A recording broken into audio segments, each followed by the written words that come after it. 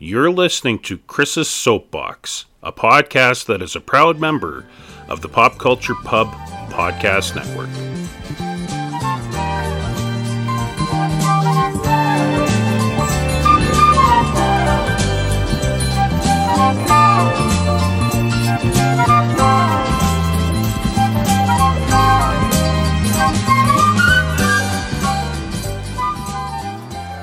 Well, hello, fellow podcast listener, and welcome to Chris's Soapbox. This is the first episode of a new podcast for the Pop Culture Pub Podcast Network. I'm your host. My name is Chris Lockhart.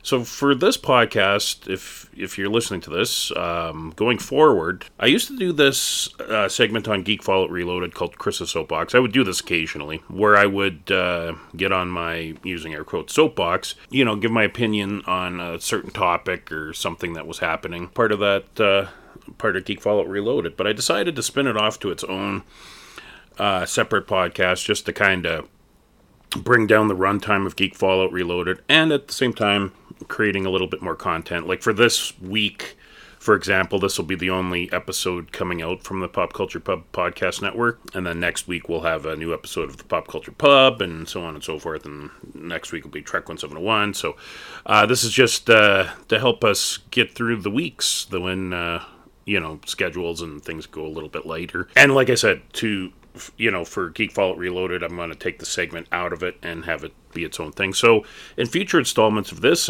podcast, I might have guests on. We might talk about a specific opinion, pop culture opinion, or something like of that nature. So for this episode, the reason why I called the segment and now this podcast Chris's Soapbox is I'm basing it off of a segment that used to be in Marvel Comics for the better part of, I want to say, like 30 years. It started, I want to say, in the late 60s, and it was called Stan's Soapbox. So for those who don't know, Stan Lee was the editor-in-chief of Marvel Comics at the time when he started this column. And then he, still worked for Marvel, but he went off to Hollywood to work on, Marvel projects for Hollywood. But he continued writing this column, and this column would show up in comic books, in Marvel Comics. I think it was basically every issue that came out that month. But it was a monthly column. So they would have a page dedicated, half of the page would be, in the comic book, would be called Stan's Soapbox, where he would talk about, Marvel projects. He'd talk about things going on in the world, his thoughts and ideas and opinions. And then the other half would be like in-house advertising and so on and so forth. And I know in the 90s they used to have a little comic blurb with Tom DeFalco, who was the editor-in-chief at the time. But anyway, this column, Stan's Soapbox, discontinued in the late 90s because Marvel was going through some difficult, financial times, some lean years, and, their thinking was, why are we dedicating this advertising space to an opinion column that, not all comic fans read? And honestly, I think they were kind of doing a disservice to Stan Lee, because those of us, who grew up with Marvel Comics, we all knew who Stan Lee was, but I guess newer readers may not have known who he was, so that, their thought was, why are we dedicating the space to him? Which was a shame. It was too bad that they did that. But, of course, Stan got the title Stan's Soapbox because, back in, back in the day, I want to say like the 20s, maybe even before that, they used to deliver, washing soap for doing laundry in these crates, and they would deliver them to people's houses, and then people would, if you were having, like, say, a union meeting or some sort of meeting where you had to, like, stand above everyone else, a lot of times people would take these soap boxes, flip them over, and then stand on them so they could be a little bit higher than other people. So that's where the term standing on your soapbox kind of came from, when you're giving an opinion or when you need to be heard. So that's why he named his column Stan's Soapbox, and that's why I named this segment and now podcast Chris's Soapbox, because this is where I'm going to give some opinions and I wanted to pay homage to Stan Lee because he's one of my heroes. That being said, for this first episode, I actually wanted to talk about Stan Lee a little bit. And I should point out, before I get into talking about Stan Lee, this podcast and this segment, I'm not going to delve into politics. I'm not going to delve into religion or anything like that. This is just pop culture commentary. So take it for what it is. I don't want to, honestly, I don't want to piss off any listeners by, delving into politics or delving into religion because, that's two topics that tend to piss people off greatly, and I don't want my listener base to leave me. Not that I think I don't have crazy opinions or anything like in terms of politics or religion, but I want this to be about pop culture because that's what this network is about. If I wanted to talk about religion or politics, I would do a religious or political podcast. So anyway, for this episode, I'm talking about Stan Lee. Now, the reason why I'm bringing him up is for people who don't know comic books or don't know the lore, they may not know Stan Lee's total contribution to the medium. So I want to talk a little bit about him, and then I want to talk about why the title of this episode is Stan Lee is a co-creator. So Stan Lee, I think most people in the general, population know of him through his cameos in the Marvel Cinematic Universe. His cameos actually started, I think the first time he did a cameo was, I think, in The Trial of the Incredible Hulk, which was a TV movie based on the Incredible Hulk TV series. That was his first live action cameo. He actually did the voice of the narrator for, I think, Spider-Man and His Amazing Friends. Because he had a tremendous voice. Like, he definitely had a good narrating voice. But anyway, his first live action cameo was in Trial of the Incredible Hulk, which was a TV movie. And then he was in X-Men in the year 2000. He was in Spider-Man in 2002. I believe he did a cameo in Spider-Man 2 and Spider-Man 3 and the X-Men movies after that, I believe. And then when it came to the Marvel Cinematic Universe, he was also in those Fantastic Four movies with Michael Chiklis and Jessica Alba and Chris Evans in the mid-2000s. I don't know if he did one in Daredevil. I can't remember. But anyway, when the Marvel Cinematic Universe started up, he was like one of those staples, where would we get him in for a cameo? So he was in every one up until Avengers Endgame, I believe was his last cameo. And, which is kind of fitting, because unfortunately he passed away prior to the release of Endgame. But Endgame was such an amazing movie. It's, probably the height of the Marvel Cinematic Universe, so it's kind of awesome that his last appearance was, in such a monumental film. Also sad. So, like, my wife, for example, she's not a comic book person, but she knows Stan Lee because I pointed him out in these movies saying, that's the guy who created Iron Man, in the first Iron Man movie. And, there he is in, the Tobey Maguire Spider-Man movie. And now she when we watched these movies as they were rolling out in the Marvel Cinematic Universe, she became aware of who Stan Lee was. And, there's Stan. And fortunately, I got to meet him in 2012 at the Calgary Comic and Entertainment Expo. My son and I got our photo taken with him. And, it was such an amazing experience for me, even though I only got to spend like 20 seconds with the man. Well, let's say 30 seconds, because I got to stand there for about 10 seconds looking at him as the person ahead of me was in line getting his picture taken with him. Then I got to stand beside him for 10 seconds, and then it took me about 10 seconds to leave the room. But it was like being in the presence of a living legend, like it was amazing. And I did say to Stan, thanks for everything, Stan. That's the only thing I could think to say to him. And and he passed away in 2017, I believe. And yeah, when he passed away, I remember watching, and I've mentioned this before, CTV National News, and they reported that the creator of Superman passed away, and I was so pissed off. I was so mad because, of course, he's not the creator of Superman at all.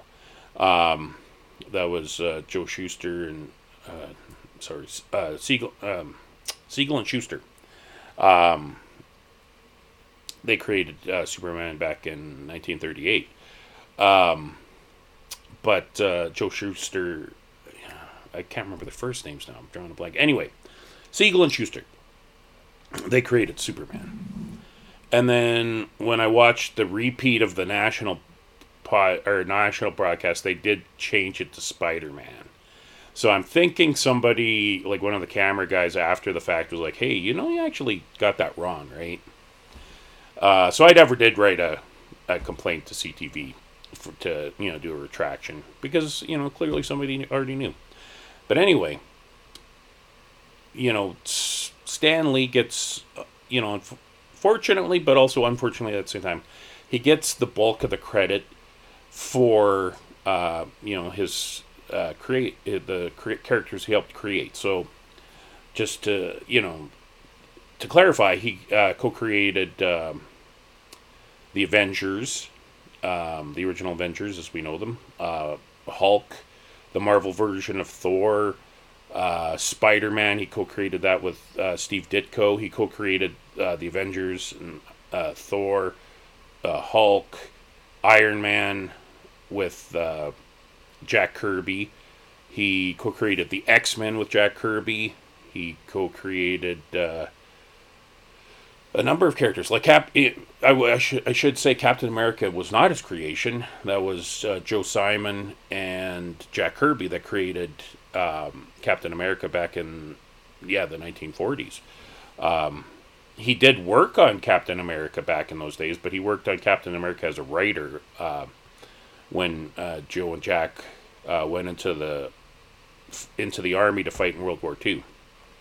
He was writing Captain America, and then Stan Lee himself joined the Signal Corps, I believe. He was in the army, but he was stationed stateside. But he would still, from his army base, would actually write the scripts for the comic books and send them in for publication. But no, the title of this episode is Stan Lee co-creator. Stan Lee was just a writer. And that's not to throw shade at the guy, just a writer. Like, he helped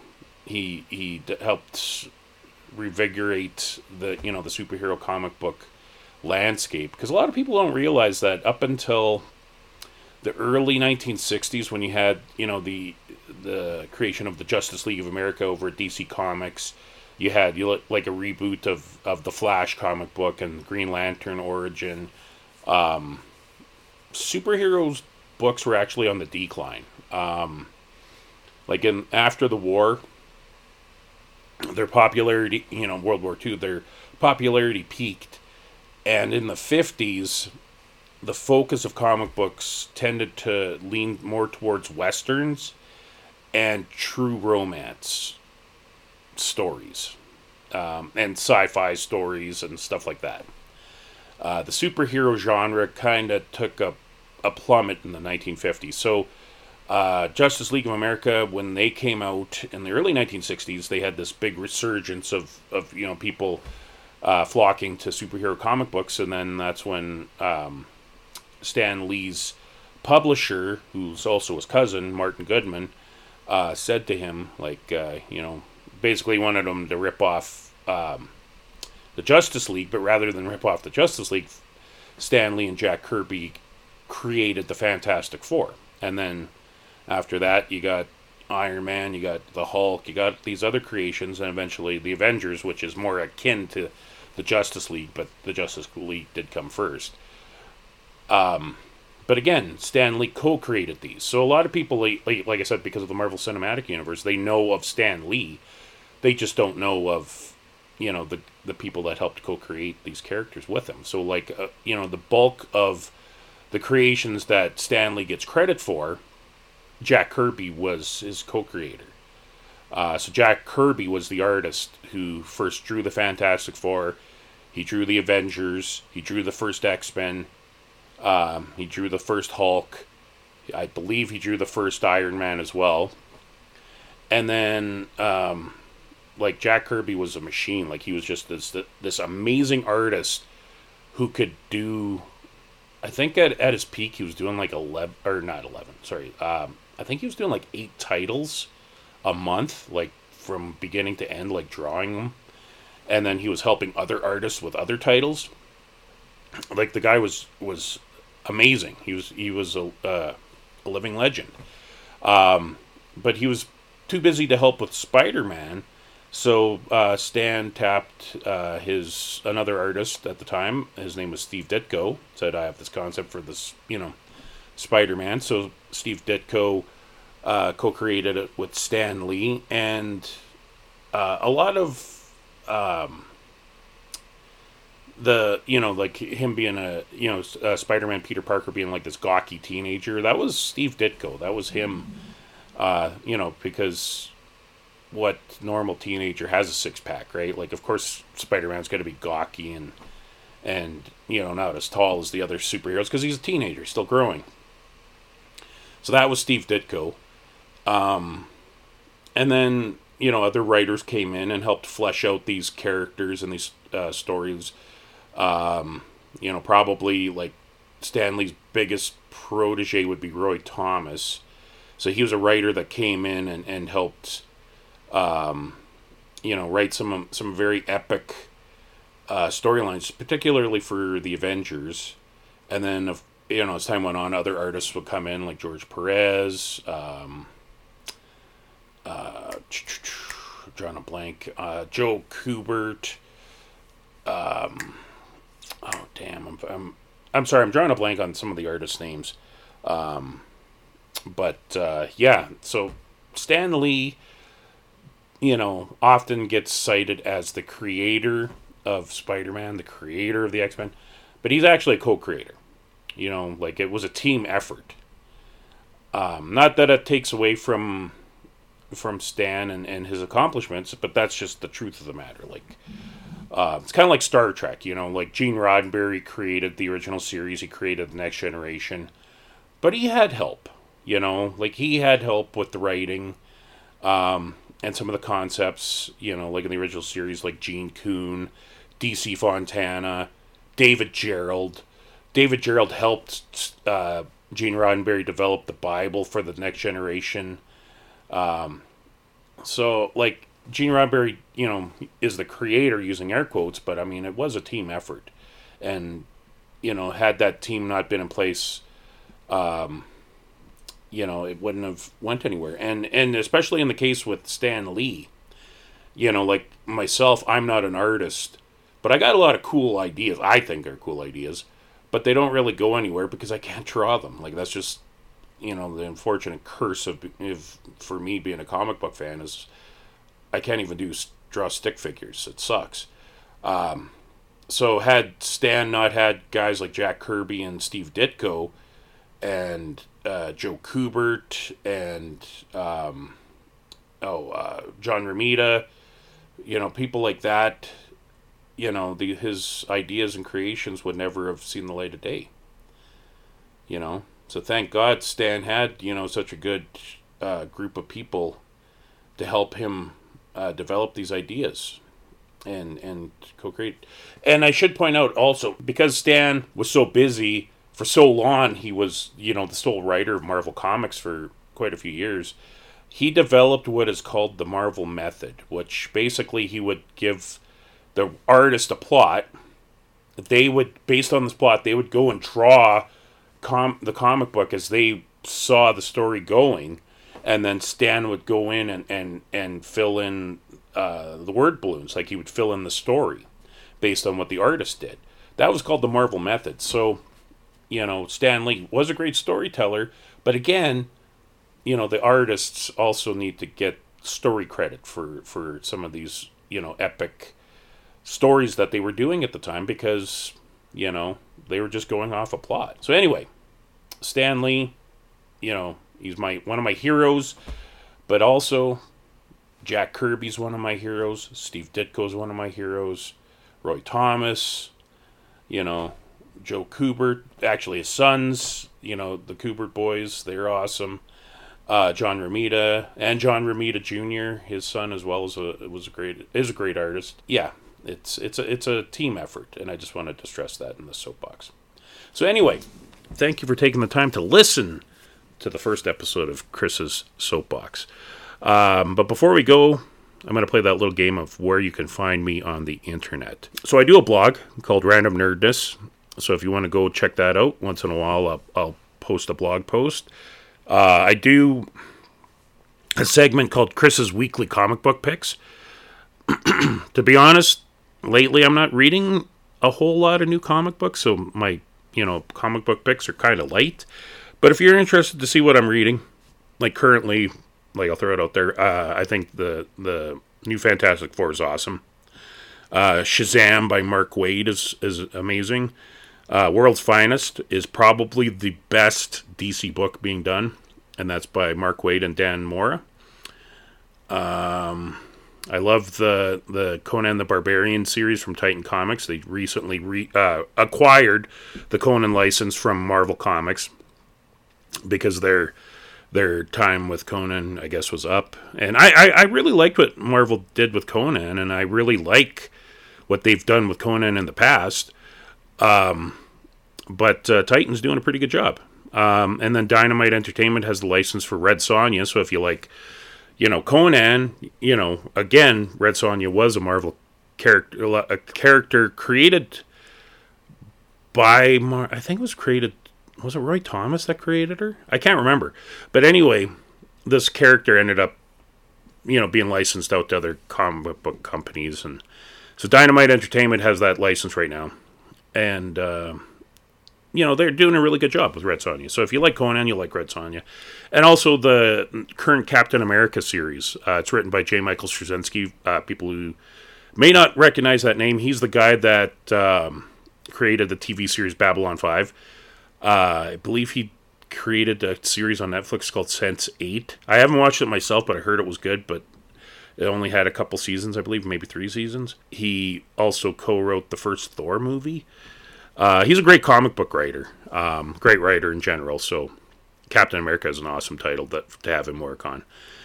And yeah, so anyway, you can check out me on Facebook. I'm Chris Locke 1701. We do a Pop Culture Pub Facebook group on Facebook, so if you're a fan of this network, just type into the search bar the Pop Culture Pub Podcast Network. It'll take you to our group, and you can join up.